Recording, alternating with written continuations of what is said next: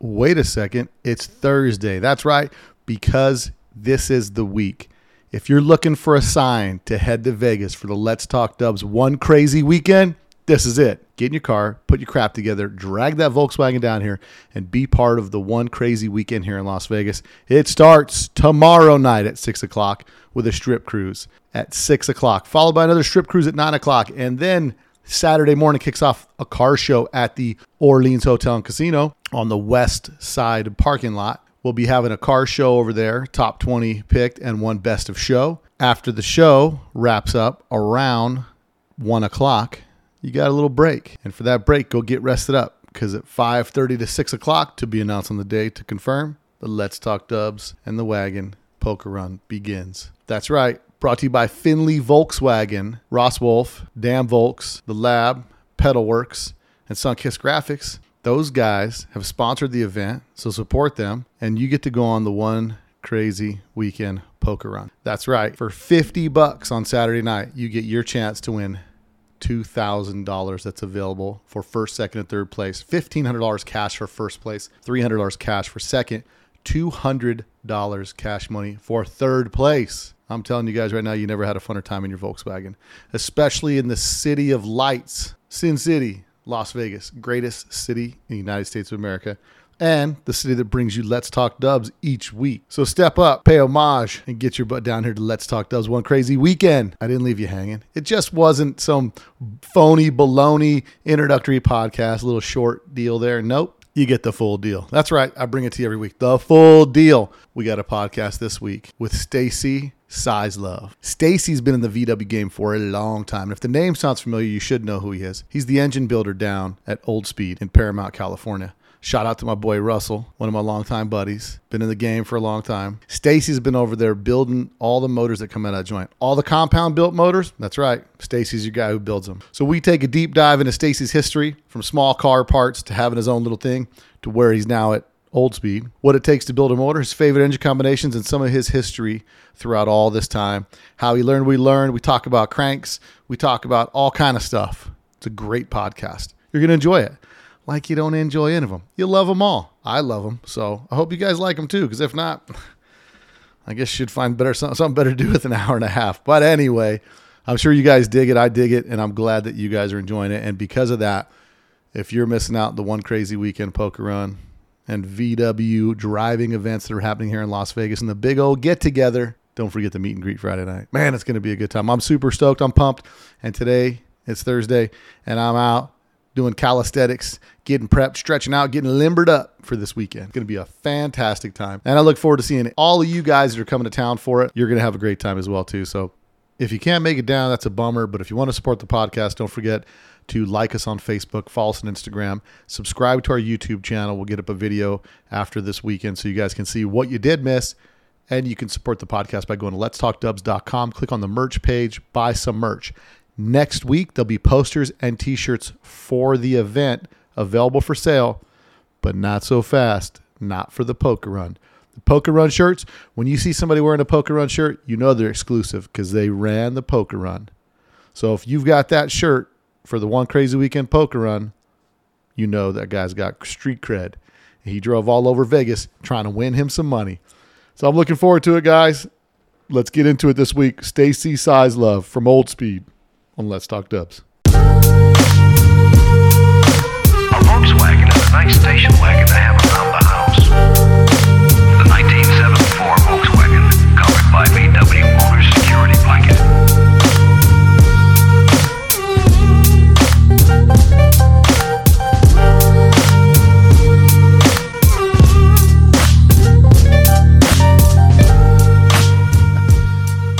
Okay, everybody. So today on my trip, my adventures in the West Coast, right, all the way from Southern Nevada, I drove all the way to almost 3 hours, about 3 hours, to Paramount, California, to drop some stuff off for Zorba the Gia. You guys know that I'm building. And while I was down here, I wanted to grab some FaceTime with some of the guys down there in Southern California. One of the more prominent shops down here is Old Speed. And if you've had a motor come out of Old Speed, I'm positive that Stacy's hands have been on it. So on today's podcast, I got Stacy Sizlove over here at Old Speed. Stacy, welcome to the podcast. Hi, how you doing? So the way we start the podcast every single time the same way is, what's your VW story and how did you get into Volkswagens? Wow. When I was 15, I bought my first Volkswagen and brought it home. My dad was a Corvette guy. Yeah. He almost didn't let me put it in the driveway. But he did help me build the motor. Yeah. And I fell in love with them. And I pretty much owned about 200 cars in my lifetime. And just from shop to DPR to here to... And what year was the first Bug? My first Bug was a 64. Yeah. And it was a cherry, and I cut it all up, made a Baja out of it, because back then it was like... that was the rage, right? What year is this that you're doing this? Oh, wow. So you're Well, my first car was a Sanrail when I was 15. That's what I brought home. Yeah. And then my first Baja would have probably been I was probably about 17, so it would have been 74. So 1974, Yeah. you get your first car, and you're bombing around, and you decide like, hey, here's this nice 64 Bug. What color was it? It was green. And I hacked all up, bent the hood and the fenders up, and shoved them in the trash. Because Wow. back then it was like there were just so many of them. And then where did you grow up? I was born and raised over here in Long Beach. Yeah. And I grew up in Cypress. And at 21, I bought my first house in Alta Loma, and Yeah. then was doing motors and cars out of there. And now, being in Southern California, obviously the big ticket was to get into Volkswagens. Correct. And then getting into those cars, that's the high school scene and all this stuff. How do you take that? I mean, obviously, when you get into Volkswagens as a young man, you have to learn to work on these yourself. Was your dad a mechanically inclined car? My dad had a drag boat. He was into Corvettes.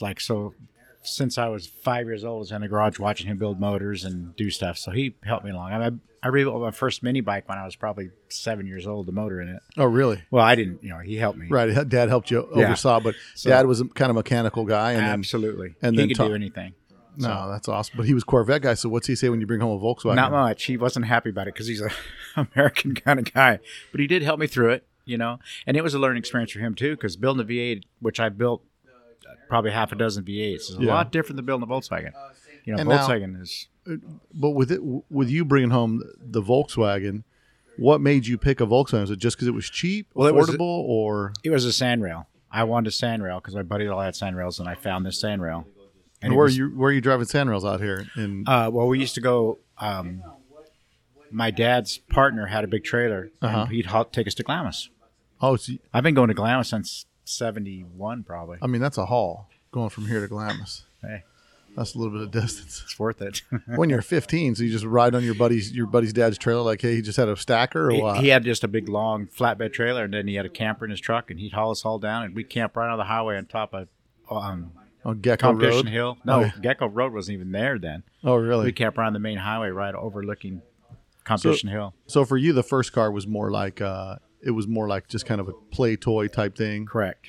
And then you're now getting close to high school age. Now, is everybody at this time in high school, they've got Volkswagens? Like Volkswagens are the cool thing. I mean, it's just getting the hobby's really in '75. It's really starting to ramp up, right? Yeah, a little bit. I had a Chevy van actually in high school because my dad wouldn't let me get by a Volkswagen van. A Chevy van. That seems like there'd be more trouble for a kid in high school. But it was a 6-cylinder, so I was all right. Well, I'm just talking about the van. Well, yeah, but my dad was like, whatever. My mom wasn't keen about it, but and then we've always had the sand cars. I don't think there's been a day in my life I haven't had at least one Volkswagen. Really? I mean, I have probably 7 right now. Really? It's just. So you've got the issue. You've got the problem. My stepfather has a machine shop, and I tried for about 4 years to get away from Volkswagens. Yeah. And I couldn't do it. I just, I was working on them at home, which I still do. Yeah. And it just got to the point where I just, I don't want to be sitting in an office in a machine shop. I want to. So now, how do you enter it? Because obviously you're.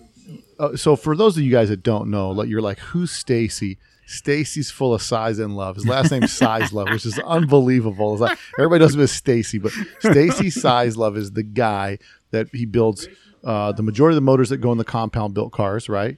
You've been building a lot of motors. I mean, how many motors you built to be exact? I built almost 1,400 big motors. Since '88, I started keeping track. Right. You just started. Yeah, I just started keeping track in '88. So there's motors before that. We do all of Fluffy Iglesias, Gabriel Iglesias, Fluffy. Yeah. We do all of his motors. I've done a dozen motors for Seinfeld. Yeah. I've done motor for Forrest Gump Yeah. and Foose. I've done a motor for Foose. I used to build motors for Jack Spaghetti when he was a little kid. Really? So you, 100 years I ago. asked you earlier if you know Adam Wick. You said you knew Adam and all those I knew guys. Adam when he was a kid because When when I they- worked at small cars, these guys used to hang out there. I mean, they were kids. Now, you get so you've got you get your Volkswagen. You're in high school. You got your Baja. When do you get your first job at a VW shop? Would have been small car, early 80s. So small cars close to your house, or that was just the spot? It Like, was if you a- want to be VW, that's where you got to Well, work. when I was building my cars, small car especially started out on Beach Boulevard in Buena Park. I mean, that's back in the 70s. And then I got friends with Sammy, which is Rancho Tranny. Mm-hmm. You know, I know Sammy really well. And then they moved to Anaheim, and then I end up, building motors for them and worked for them until they went out of business. And then, like I said, I worked for DPR for a while, and I've worked by myself doing motors for years. Now, but so working for small car, right? You get a job there. What's your first job? I was working in the shipping department. Yeah. But I had a really cool deal with the owner. I was building motors at home. So I'd build almost a big motor a night at home. Really? But I was young then. I could work 10 hours to go home, work another But 5 and or also 6. when you're working when you're doing this in the 70s, where's the technology level at? Like, Well, my time working in a small car, I was involved with the first 2 cars that ran 1040s for post sedans back then. what cars are those? Well, that was Kent Dahlberg's race car. Kent? Kent Dahlberg. He's the owner of small cars. His Pro Stand's red and white's really a cool car. And then I helped with, I don't remember the other car. It was But those were the first cars in the 10-second quarter mile. 1040s. that level. 1040s. Yeah, back in the early 80s. And they were all because of Guy Bryant, because he's an amazing head porter. Yeah. So I made the reliability, he made the horsepower. Yeah. Well, I mean, a lot of the guys. I mean, this is in the cutting edge of head design for VWs, right? Like everybody's head technology is where it's at. Like everybody's trying to find the power. Well, and carburetors, because back then we made 240 horsepower on 48 IDAs, and that was like, off the chart. Dynoed. Dyno. We had our own dyno. Really? And it was actually 247. And because, come to find out, that's why Jack started making the 62s. The carburetors are not big enough to make that kind of horsepower. Jack's making 320 now or something like that with a carburetor. Naturally aspirated. It's crazy. Yeah. I mean, that's a ton of power. But it's like anything. It's technology. I mean, he's learned a lot. So when you're working there, when you're building motors, when you're saying big motors in the 70s and like late 70s at home, these are mostly just slip in skirt 1641s, or are these like? They're strokers. So are you doing roller bearing cranks and all this kind of stuff? No, or I never did the rolling bearing cranks. I wasn't a fan. Really. Well, they're good for an off-road car, but they're heavy. But I mean, you were there back then when those Correct. things came out. But we didn't do them. We did all DPR made all our cranks. We did all welded cranks. And back then it was Porsche Journal. We did, 82, 86, 78, 4. Yeah. Basically 86 was about as big as I went back then. Right. So, 86 stroke, counterweighted crank. These are all cut and welded cranks. correct. Volkswagen cranks that have been welded on. Now DPR, I know. I think it's Jose is over there. Correct. Jose's the owner. Has Now. it been? Who owned it back then? I can't remember the fella's name. Dell. I I don't remember his last name. And I worked for him for 4 or 5 years. Welding cranks, grinding cranks. Wow, what a job. I mean, welding cranks and all that stuff and grinding cranks. That's kind of where you're cutting your teeth, right? Like in the machining world. Like, hey, It was we're awesome. going to teach you to do learning, this. Learning tolerances and, and then over the years, build motors, what works on side clearance. And it's like anything. It's a learning experience. So for some of those listeners that don't understand welding a crank, like when we were talking about welding cranks, stuff like that, some people maybe listening don't understand what we're talking about. We're talking about taking a stock 69 crank, and where do you cut it? You cut at the journal? No, you don't cut it. What they do is they weld on the top side of the journal, and they set the machine up so you're actually, when you grind it, you're grinding off the old journal and the weld. So you're just moving the whole journal up. Oh, get out of here. Yeah, it's a trip. So hold on a second. So 69 to 86 millimeter crank, that's you're about 17 millimeters. Is that right? I don't know. 76, yeah. Yeah, let me get Yeah. yeah. So That would be like a 78. So you're like 20 millimeters. So you're like So I would take a crank. almost and, an inch. And here's the top of the journal. We had a welding machine. We turned back and forth, and we just keep welding on the top. So you'd weld on the top side of the journal. right. Then when you set up the machine, you're grinding more off the bottom, less off the top to But change the stroke. you're recircling the. You're changing the stroke. You're making it bigger. I've made 90 cranks. So here's how much I know. I'm sitting here thinking when they're cutting and welding cranks. They don't cut them. No. That's what I'm thinking they're doing. I'm thinking they're taking cranks, cutting the journals.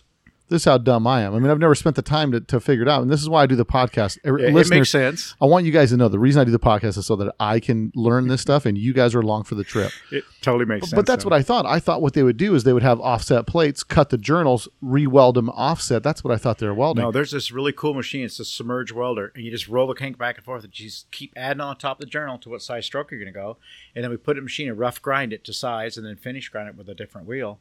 So you're just totally moving the journal up. And then you would typically, because you're making them so big, that's one of the other reasons you would add a counterweight to it. Counterweight makes the crank not wobble as much, Right. So it's better in the center main, easier on the case. But if you're going to add that much material, at some point you're going to see it. Yeah. It's going to stick above the casting, right? oh, it sticks above. It does. So the counterweight kind of hides that a little bit. Well, it's not a matter of hiding it because the counterweights aren't on that journal; they're on the next journal over on the backside. See what I know? Yeah, I never even paid attention. But no, it makes them spin freer. And like they did the full circle cranks, which I'm not a fan of because all you're doing is counterweight and the counterweights. Well, yeah, that's what Berg said. The full circles are junk. Well, all you're doing is making more weight. Right. I mean, it's cool for torque. I mean, that's like a roller crank. Roller kick cranks are really nice for an off-road car because they make super great torque. Yeah. On the drag motors, we use a crank that's got holes drilled through the journals. Trying Lightweight. to lighten them up. So I've often heard about the and I don't know if you haven't experienced this, but I heard on those roller bearing cranks, the old SPGs, if you revved it high, sidestep the clutch, you would twist it right off the dowels. I've heard that's because that's how they're pressed together. They're assembled just like a motorcycle crank. And what these guys would do, the good guys, is they would spot weld them on the where the pin goes through. They would They'd spot weld it to put keep some it tacks together. on to keep so they won't twist. As far as that goes, like I said, I've never used them, so I don't know. So now you're back there. Small Car at the time is one of the premier shops in Southern California. How many guys they have working there? Wow, we had like 7 salesmen at one time. 7 salesmen? 7 counter guys. There was 3 of us in shipping. We would ship a minimum. I mean, in the early 80s, we had 2 huge warehouses, one just for storing parts. We'd ship minimum 100, 120 boxes out a day in shipping. Wow. And the counter would do probably 5 to 10 grand a day in cash, just the counter. Our small car, remember our showdowns? Yeah. I used to work all the showdowns, and I can remember Corky, the manager. I was upstairs, and he had the safe turned on its back and was jumping up around the door trying to get the door to shut because there was so much cash in it. That's insane. Dude, we did so much money. It was nuts. That place was And so unbelievable. how long did you work at Small Car? Probably 9 years, 8 or 9 years. And you enjoyed working there? I really did. And what in from the time you started there to the time you worked there, you started as kind of a grunt Well, I started or sales I always guy worked or in warehouse? the shipping, Uh-huh. and then I, started doing motors. And what was cool about Kent was a really neat guy back then. I had a race Manx and a drag car, Mm-hmm. and whatever you broke, whatever you needed, just go take it off the shelf. Because I did all his motors, and all his, we kept his race car going. And he was cool. Whatever you needed. I mean, he'd pay our gas. We went all the way to Denver. He paid everybody's gas and everything. So he was an enthusiast. Yeah, he drove his own car. Like he was really into the VW scene. Is that what he started? I mean, where does a guy like that just start out of nowhere? Did he get lucky? Was he the first one in? Like, He started at the original Small Car on Beach Boulevard. Mm-hmm. CB Performance owned that store. oh, really? Claude Claude's owned it? buggy. And then he made some kind of deal. That was before me. And he ended up buying it. And then CB went up north. And then, Kent opened the building in Anaheim. And I mean, we had a shop bus that we would send to CB once a week just to get DeLordos. That thing would be packed to the ceiling with just DeLordo kits. I mean, From CB from CB. Wow. But you could buy DeLordos for $160 back then. for a set. Complete set, carburetors, manifolds, and everything. Stuff was so cheap. That's crazy. It's nuts now. Well, it's not cheap because back then your weekly paycheck was Correct. $160. Correct. So today your weekly check's $1,000. How much your It's carburetors? just harder when it's it's just harder when a set of pistons and barrels is which you can't find right now is $400. Yeah. I mean, we used to buy mollies for under $100. Yeah. It's insane. It is. And so your process, so you work from beginning to end, starting in the shipping, working in the engines, and start building motors there, like for a check. That's where you're building motors for a check, or never for a check, just for the guys. No, at first I started building. Kent needed this, and I did it, and then I started. Because he needed me. There's a part missing here. Who taught you how to build engines? My father.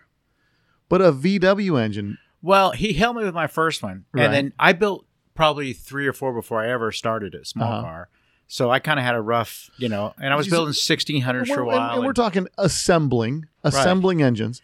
But I mean, there's a difference between an engine assembler and an engine builder. Right. Well, see, my father built V8s. Yeah. I mean, he blueprinted them, he balanced them, he checked all the, So decks on it. he knew what you needed to know. Correct. I mean, building a motor is, they're different motors, but it's pretty much the same. You got to know the same stuff. Right. There's the muscle memory aspect of assembling and disassembling the case. That's and the geometries and setting it cam degrees and all that stuff. I learned a lot of that on my own, but from my father's knowledge, And who's at the time you work for small car, like who's their biggest competition? Like who are the people? Well, it was really great because Gene Berg back then, which I love Gene Berg, wouldn't use Did you know Gene? Oh, absolutely. Yeah. Yeah. I mean, we had a few disagreements over his counter. He wouldn't use 94 cylinders. Right. He would not use a used case. If it had to be line board, he bought a new case. But they were $100 back then. Right. So he was the go-to, fastest, whatever. Well, our Pro Sedan started beating his Pro Sedan, and he got a little mad at that because we were going faster than he was going.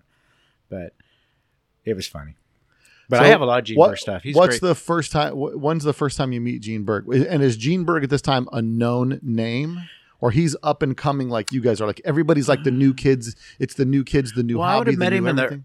I probably knew Gene in the late 70s, early 80s, whenever he first opened that shop, but not on a friendly Personal basis. basis. Yeah, because he's not a real warm and fuzzy kind of guy. Right. But he's very knowledgeable, but he has his own opinion on everything. Yeah. And his way is the right way, and there is no other way. Yeah, for So- sure. There's only one way to do it. Yeah. And it's his way. Exactly. We can pause for a second if you need to. So we're talking about the first time you meet Gene Berg. Yes. I was probably buying rockers or something because his rockers were the bomb back then.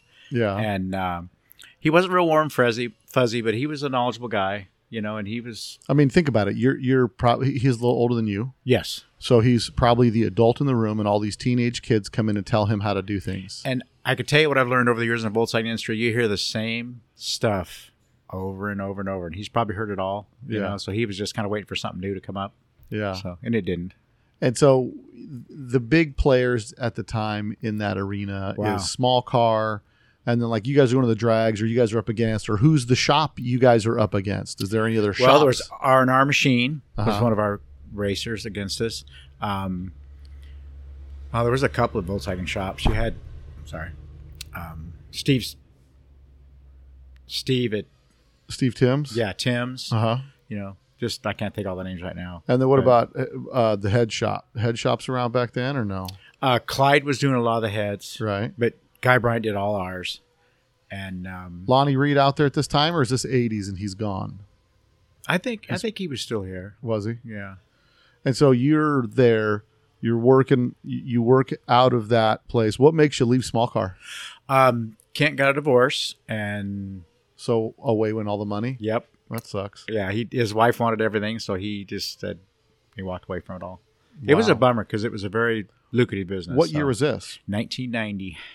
And that's when you stopped working there. When like the whole thing. So what's that like? Like you're in this bustling, busy shop. Well, I show up for work at 6 o'clock because I'm always the only one there at 6 Mm-hmm. o'clock because I run the shipping department, right? And Ken opens the door on me and says, "We're closing the doors. Get your stuff." And I'm like, "What?"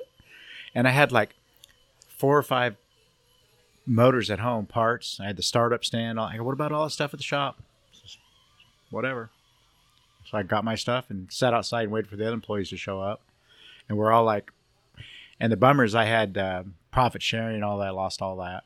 Wow. So yeah, it was a bummer. Yeah. And then I'm like, what am I going to do? Because I have to have something to do. So then I started working for DPR. So you knew the guys from DPR because you'd buy cranks and stuff from them? Absolutely. Yeah, we'd buy 6 or 8, 10 cranks a week from them, it seemed like. So you end up headed over to DPR, start working over there. getting on that side of the business, what do you notice difference about that? Does it help you with a better understanding in engine building? Not really. I mean, pretty much everything he did, I already knew, Mm-hmm. But for me, my experience is just years of doing. I mean, like over the years, you learn what you can do and what you can't do. And for like, especially a drag motor.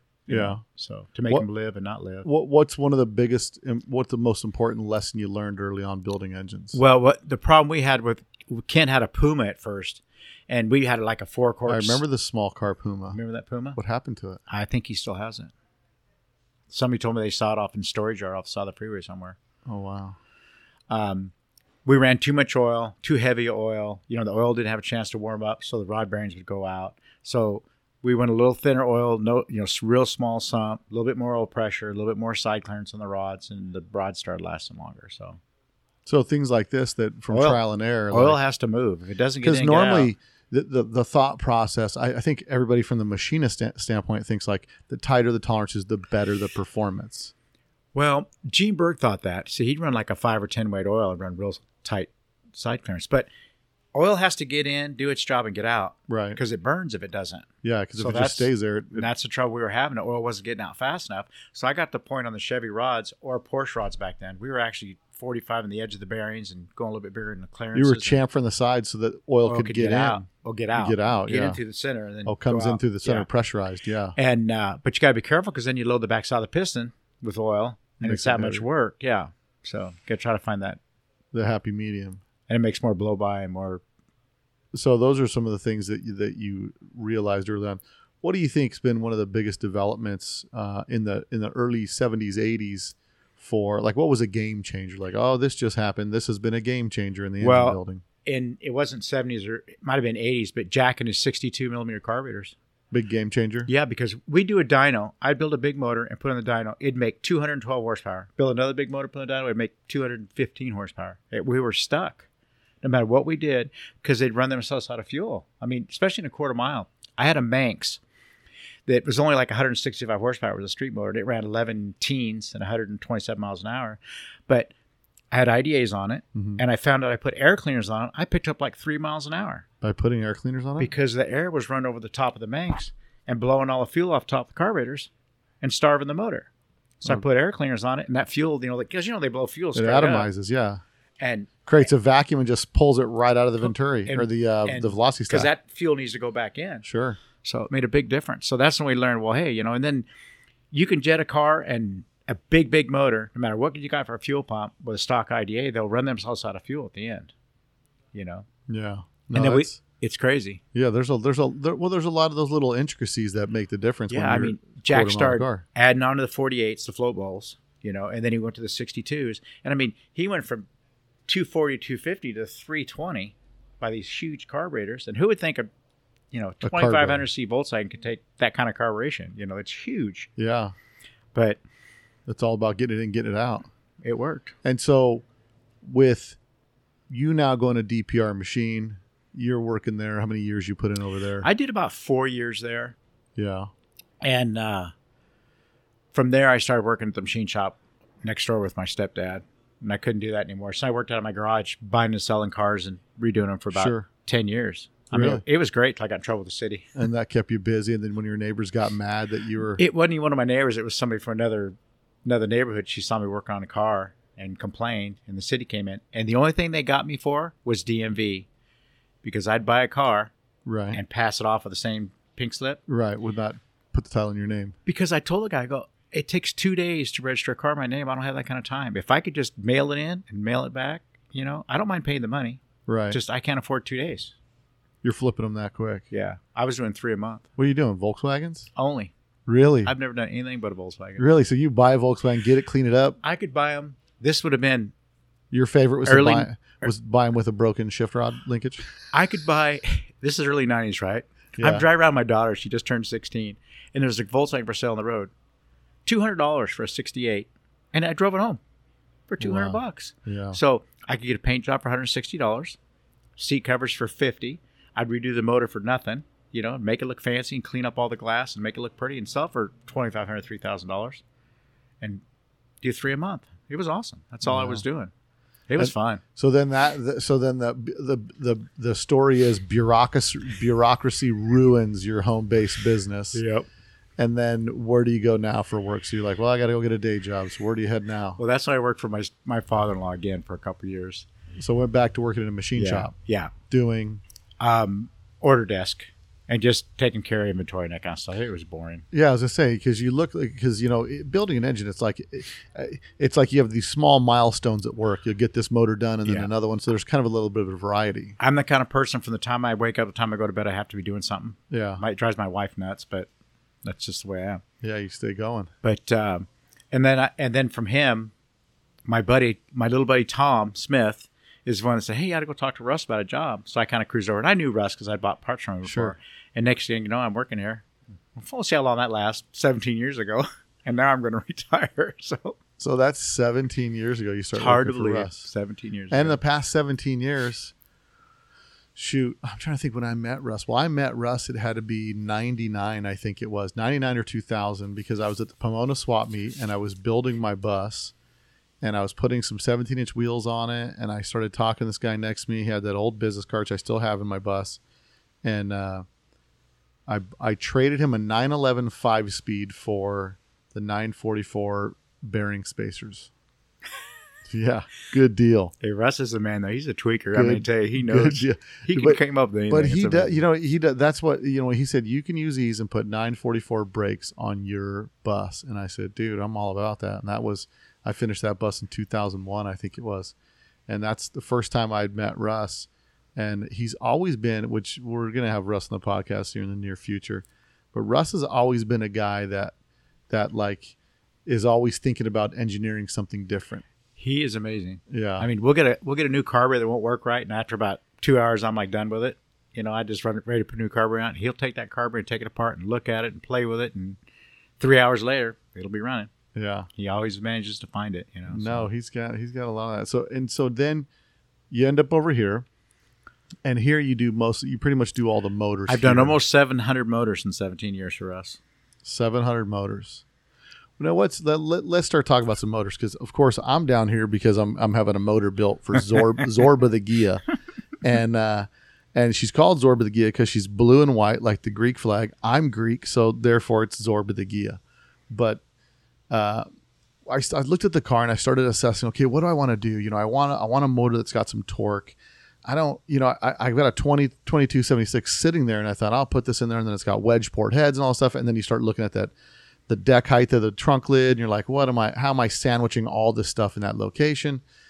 And then I remember talking to my brother George, and he says, man, Russ does those big stroker single ports. And I said, you know what? All I care about is torque. Torque is what you feel, Torque's what moves a Volkswagen. Yeah. And horsepower doesn't mean much. I'm down here. Let's talk about those motors for a minute. So the stroker single ports, whose idea is that? That was Russell's. And at first I was against it because of the stock carburetor. Right. You thought like, why put all this money into this where it's just going to. Well, my experience, because on both of my bay windows, I used to pull my Sea-Doos to the river. Yeah. And I had 2300 in one of them and 2200 in the other. And I'd be in a 115 degree day pulling my Sea-Doos on the freeway, and people thought I was nuts. But you know what? I could make them live. But single port, there's not enough air fuel mixture to cool them. Yeah. That's why we automatically do a cooler system and a this and a that. Where like your Type 3's got dual carburetor, so it'll definitely be better. Because air and fuel cools them down. Like if my bus would be getting hot going up a grade, you could just mash your foot to the floor and it would actually cool down because it's getting more fuel and more air. So the strokers, how many of those have you guys built? Single port strokers, you think? Wow. Is it like the new hip thing? Like it's... Well, all the bus guys want their motor to look the same. Right. But they want a stroker motor. I've built 1955 stroker 40-horse looking motors. Really? Yeah, we have trouble with them running hot, though, because the intake manifolds are so small. Yeah. I probably close to half of the 700 motors I've done have been the single port strokers. Yeah. And we do crazy. A lot of... We do those. I do very few stock motors anymore. We just don't... That's just something we don't sell anymore. We do the strokers, and then we do... big motors. Now, what's your favorite motor combination? 7894. Yeah. 2165. 2175, actually. Yeah, why? Perfect rod angle. They rev really good. They last a long time. It's just, my 62 had a 7894 with a set of Clydeberg heads on it. A lot of compression, 51s. I drove it every day. What do you run for compression? It was 12.5 to 1, but I ran race gas. I was only like 5 miles from work. All right. Okay, we're talking. All of a sudden, we started talking about thoroughbreds, and he brings out the unicorn. I'm like, wait a second. It was a drag motor. The car ran. So if you're gonna, would you build a 2165 for the street? I'm actually gonna build one for my wife's car. Mm-hmm. She's got a convertible, and I have a 5-speed, which I'm putting a 5-speed Berg in it. Yeah. And I'm gonna build a 7894, about 10.5 to 1, with a FK89 in it because the gears in my tranny. A K89? Because you can run a lot of compression with the FK89. Yeah, but a K89 comes on at like 3,500. Yeah, but it's a 5-speed tranny with super close gears. Huh. She'll get used to it. I'll love it. So if you're building, let's say someone says, Stacy, I want the best all-around motor, best all-around performance. I want that DBK look, but I want because I've driven a couple of the cars that you've done the motors for Pip for, and the motors are pretty stout. Normally he does like a 2332 or it depends. I mean, he builds a lot of things. Like I've been building a lot of 25 horse. I'm actually building a 1949 aluminum case 25 horse for him right now. Dude, it's the coolest thing. Yeah. I mean, it's the oldest one. I've done all kinds of weird motors for him. Just whatever he drags over. Like I have a 3-liter at the house right now. I'm building for him too. It's a high roof, huge stroke, 101. Monster. Yeah. So the motor you're building, the ideal motor, give me the setup. So what case are you using? Well, I want to use a Volkswagen case. I like Volkswagen cases. VW case. I use an AS21. Mm-hmm. I think it's a better material. And this is a thick back, no fuel pump case. Where do you find AS1? Are they making them still? No. No. You got to find them. You can't even buy a new case right now. So you okay with line bore in a case? Oh, absolutely. I mean, for my own personal, I don't like anything bigger than 40, but I mean, I'll build them, whatever, because nowadays we're running shorter cases. So, but, here, I'll pause it for a minute. So give me your ideal engine combo. Mine is, I mean, it depends on what you're doing, but for an all-around longevity heat, 78.4, 94, which I don't know if you can even get a 78.4 anymore. You probably can. The reason it came out 78.4 is that's the way of the machine, because... I was going to say, why? Well, because he'd start out with stock crank, and then like a 74 would be like 6 turns up, and then a 78.4 was 10 turns up. It's just how the machine turned out. Right. That's how they did it. So... Oh, that's interesting. I never knew that, because it was a lot of... every stroke is just... He would just turn the knobbles up to make the crank turn offset more. It was a trip. Yeah. Yeah. But 74, I'm running a 78.4 with 94 SEMAs because they make less heat. They make good power. I'm running H-beam rods. I have a set of huge street eliminators. And I'm only going to run 48 DeLoreals just because they fit under the hood. Now, street eliminators versus the wedge ports. These are old street eliminators because when I worked at small cars, the combination between small cars and CB Performance, we designed this for original street eliminators. Oh, really? Yeah. And the first batch, we had a lot of trouble. We had a whole pallet that were not hard enough. The seats were falling out. So Ken had to eat all those. But then after they got that figured out, and they changed the exhaust port a little bit because they had exhaust issues for a while there. But these are the really nice ones. And I like them. They're good heat. I've never had trouble. People say, oh, they run hot, but I have not had a heating problem with them. So. And so what cam you're running, something like that? I am going to run an 89 in this one with the 200,000 longer valves, 1.4 Berg rockers, going for some lift. So you're going with longer valves so you can get more lift. With that, the springs live longer because you're not smashing the springs so hard.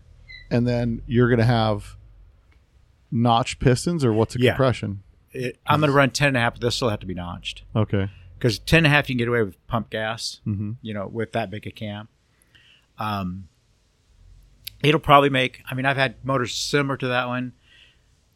Yeah, it'll probably make upwards of 170 to 190, 185 horsepower, somewhere in there, and be drivable. 190 horsepower and drivable in the Arizona, your second home in your Arizona. Well, it's here in Long Beach. Oh, it's going to be here in Long Beach? And this is going in that Baja of yours? No. It's going to my wife's convertible. Oh, okay. Yeah. So nice. Which she never drives. I'm the only one that drives the thing. But and so, what do you what do you have in the stable right now? What's in the lineup? I have a Hormega. Hormega. What's a Hormega? You got to look it up. It's the ugliest truck Volkswagen ever made. They made about 3,500 of them. Is that like it looks It's like the it looks like an amphibitruck type It's thing? the front motor, front wheel drive. The motor, you're sitting on top of the motor, and it's front wheel drive. Yeah. They're super, super ugly, but I have one of those in the paint shop right now. And I have a Type 3 squareback, which is I'm picking up the paint shop this weekend. I have a couple of 68 fastbacks, which are down the road. So what year's your squareback? But it's a late model. It's a 73. I ended up with it, and it was so straight I had to put a paint job on it. It's one of those cars where you're like, I'll just buy this and flip it. And you're like, man, it's you know super what? nice. Super It is. tray. It is. The interior was super clean. I just repainted it, and I got a. What 21 color is it? It's red, and I mean it's red. Yeah. It's not red. It's red. Like dark ruby red. Yeah. And I have a 2110 already built for it, and I have a Freeway Flyer 344 ring and pin tranny for it. And so, you keep it all pancake? yes. What's your carb setup you going to do? I have 45s. So you've never done 45 DeLordos? Putting the big birds in there, huh? That's some big business. And you don't think you'll have any issues with that thing cooling, staying nice and cool? No, because it's all. I don't think so. Yeah. It's got a big cooler under it, and it's only a car, so it's not like I'm pulling anything with it. Never mess with the injection? You never liked the I have injection? not got into that yet. I would love to because I have a big turbo motor at home. I'd love to put injection on. And I have actually a turbo setup for my wife's convertible, but I've never put it on because I tried to the blow through setup and I didn't have real good luck with it. I like the feel of a draw through, and maybe it's the teenager buried inside me that I like the big look of the big side draft carb hanging off the back of the car and let everybody know, like, don't get too close because you might get bit. But you were talking earlier about some of the street racing days, what you guys used to do back in the day over here. What were you running on the street, and where would you guys go to race? We used to meet on Lamar Boulevard and Beach Boulevard. There used to be a What year is Target. this? Wow, would have been 70s, early Yeah. 80s. And what are you running with your car? I had a 62 with a 7894 motor, 2165. What's the in it. wheels and stance in this thing? It had stock wheels. Uh-huh. It was factory blue. A license plate said plane wrap on it. Had a killer locker spool tranny in it with Yeah. a big ass motor. It ran high 11s. Wow. I ran around the street, drove on the street with 6-inch slicks on it. And but I wasn't that far from work, so. So you drove it with slicks. This is when you worked at small Had a cars? solid spool rear end, so you go around the corner. It's Yeah. chirp, chirp, chirp, chirp. That's insane. We used to have parking lot drags. I don't know if you've ever been to small cars the way they were. We had an alley similar to this one, but a little bit longer. And every night after work, man, we had parking lot drags. It was awesome. And those were the motors. Now, did you build trannies too, or you just built the No, engines? I've never gotten trains because of the stink. Yeah. My Can't stand the gear Sammy from Rancho, when he first started out, he had a little tiny shop over next to K-Well. And I used to go over there, and I'd walk in that shop, and it was like, and he says, you can't get rid of it. He says, I bet if you went to that shop today, which he's been out of that shop for 30 years, he says, it still smell like gear oil. It's just, gear oil is the worst. It's just it's a one pungent odor. My wife, I don't tear motors apart in Long Beach. I take them to Arizona and take them apart Yeah. because my wife doesn't want the mess with the smell. Putting together motors is nice because everything's clean, but she does not want the greasy smell, the oil. That's one of my limits at home. Yeah. It's only so much you can do. Yeah, but in Arizona, I can do whatever I want, make as much noise as I want. Now, you're planning to retire soon, you were saying? I'm actually starting Social Security in about a month, Yeah. and I'm going to cut my hours in, but I'm still going to work, Yeah. and I'm working at home too. but I mean, you enjoy what you do. Correct. I just don't want to come to work every day anymore. Right. That's the bottom line. You just want to pick the days you I want to work. be able to, like on a Saturday, I'm working at home. I get up early. I work till about noon. Like, I'm going to take a lunch break. Take a lunch break, kick back in my booth, take a little snooze with my cat, and get back up and work for a couple more hours. Yeah. It works. Yeah. I'm not on a schedule. Yeah. That's really the freedom of where you want to be and what you're doing makes all the difference. Because I'm very self-motivated. I don't need somebody to tell me what I need right. to do. You're So, not the guy that's like, hey, let's make sure he does his job. We've had people work here where you have to come up behind them and like give them a nudge because they get stuck. Yeah. They don't know what to do next. It's interesting to watch the next generation of people. And I'm sure Try with to- your try business, to you've do had things. way more than that. Well, they're non-existent. You know, they Yeah. don't. Those people don't exist. Like they never got yelled at by their old man. They See, never I got. I started out working for my dad. Let me tell you, my Yeah. dad had his finger about, My son could say the same thing about me because he had to work with me in the garage, and he got the typical yelling at while holding the flashlight and all that kind of stuff. But hey, but you know what? It works. yeah, it does. My kid today, man, he's been in the workforce for just a couple years, and he's one of my most responsible employees that I've had. I mean, Right. he runs the guys like nobody's business. That was a harsh thing when I had my own shop. I had my own shop for probably about 8 to 10 years also. Yeah. And I ended up trying to do everything by myself because you cannot find somebody that'll work. Yeah, that's where George is at. My brother at his shop. It's just like trying to get somebody good over there is like, And if you're not Good watching luck. them, yeah. that's like, I mean, I love Russ. And I mean, I watch these guys around here, but I can't say anything. So, Well, listen, it's tough. Anytime you get more than a couple people, if you can get everybody on the same page and everybody doing everything, then you have a place called Small Car. yeah. But I mean, everybody does their job. yeah. But I But- mean, it's just different. It's just something's different today, Yeah. than it used to be back in the day. But the great thing is, in this hobby that we all get to enjoy, no matter what background we come from or what generation we grew up in, we all have the same sickness for these cars. Like you're talking, you've got the square back, you've got Two fastbacks. two fastback future A projects. Baja, my convertible, my Omega. Yeah, and it's like that's what my wife does. She's like, my wife said to me yesterday, she said, I am so glad that you don't get tired of women as much as you get tired of cars. I said, it's not that I'm tired of them. It's like each one I have a purpose to do with. Like I bought that one to just flip it and sell it and make it nice. I bought it. And I never sell stuff and just make a killing. I pass on a good deal to somebody else that somebody else can get started in the hobby. And That's how I felt. Every car I saved, I mean, I did almost 200 cars. Yeah. That probably would end up. I had a guy who worked for a salvage yard, Mm-hmm. and it was cars they found on the side of the freeway and stuff. And he would just, call me up, and I'd come get them because the next stop was get smashed, yeah. and I'd make them run. So back to the street racing a little bit.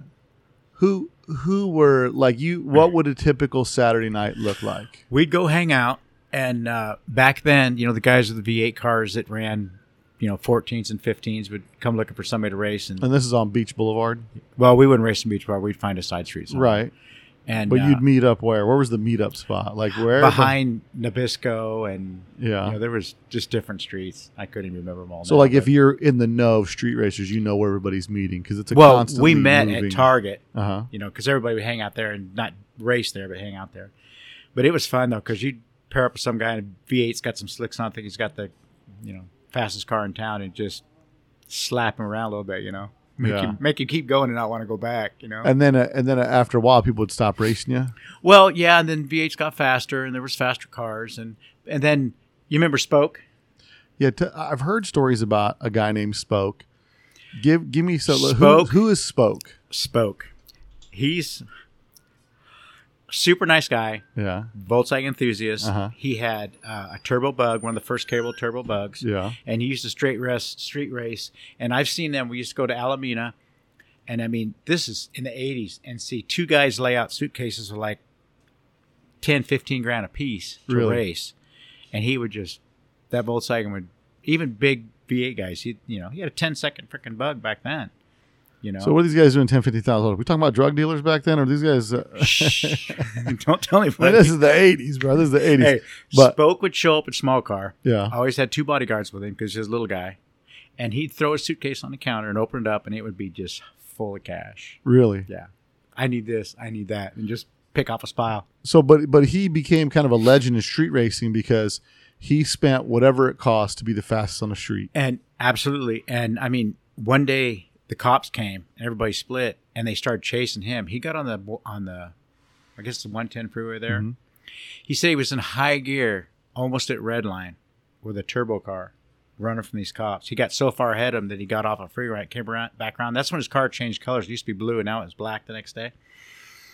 And it was name of it was something to play on the side of it. Something to play. I can't remember what the name of it was, but it went from blue to black overnight Really. because the cops knew it was a blue. And what car. year is this? This is the '80s. I think it would have been the 80s, yeah. So But- probably mid to late '80s. yeah, but you figure a turbo car, the way they're geared on the Yeah. freeway at red line, Yeah. he's doing 140 miles an hour on the freeway, maybe more. Oh yeah, Back then, it's crazy. that's insane. Yeah, and sad thing about Spoke is he got killed street racing, but not in his car. Some guy had a brand new car. He said, "Hey, drive my car," So they took off, and he was just going to make a pass with it, and he lost control, ran into a bunch of parked cars, no seatbelt, nothing, and it killed him. Really? Yeah, it was very sad. Well, you know, Jack Spaghetti got in a really bad car wreck behind our old small car service center. There was Yeah. a street behind there we used to race on, and Jack was driving somebody else's car, making a pass with it, and the thing got squirrely, ran to a telephone pole. He's got a big old scar, and he had a bunch of stitches in his face, and just turned this car inside, knocked the pole down. Wow. The pole cost him. You can talk to him about that pole. That pole cost him Yeah, I $2. will. But we're going to get Jack Sketty on the podcast. We're going to talk to him about it because he said his first job, he told me his first job he was working at small car cutting beams. Yeah. Chopping up beams, and he was getting paid piecework. And then his first car was that Fiat.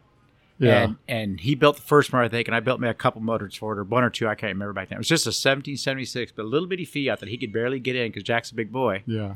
Wasn't as big as he is now, but the car ran mid to low 11s all day long because it didn't weigh 1,200 pounds with him in it. Right. With a 1776 in it. So we took I had a 1914. It was in one of my street cars. It made 192 horsepower through a muffler on our dyno. It was a big 1914. So we put it in there, and he ran 1117, 127 or something with my street motor.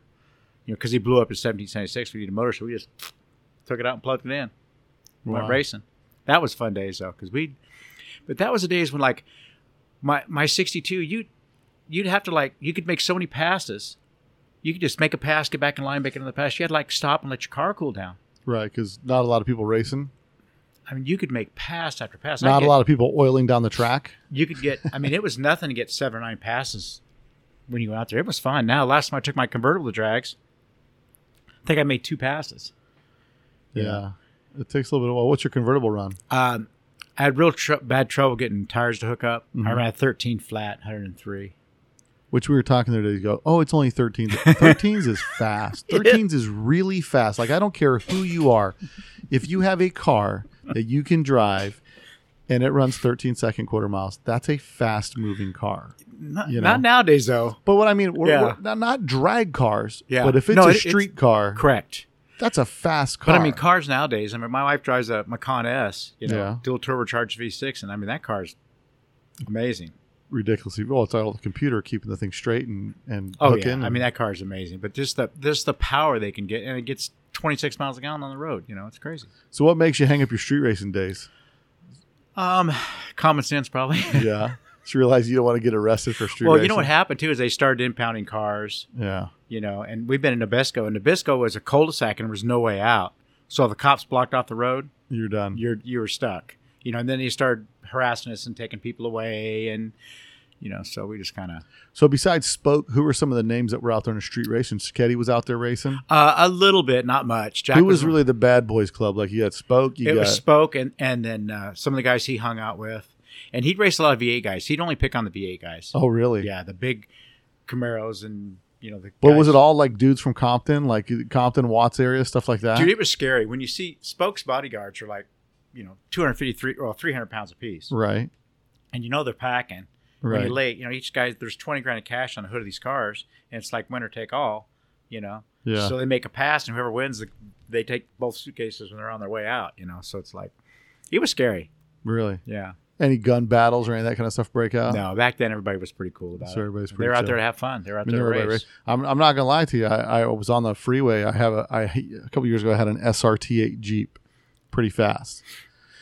I'm on the freeway. Here comes a 4-door Caprice next to me on 22-inch wheels. Right, it's a donk machine, and the dude runs up on me and he's like, rah! Like he just starts getting on the gas. I'm like, let me just shut this guy down real quick, and this freaking dude ate my lunch.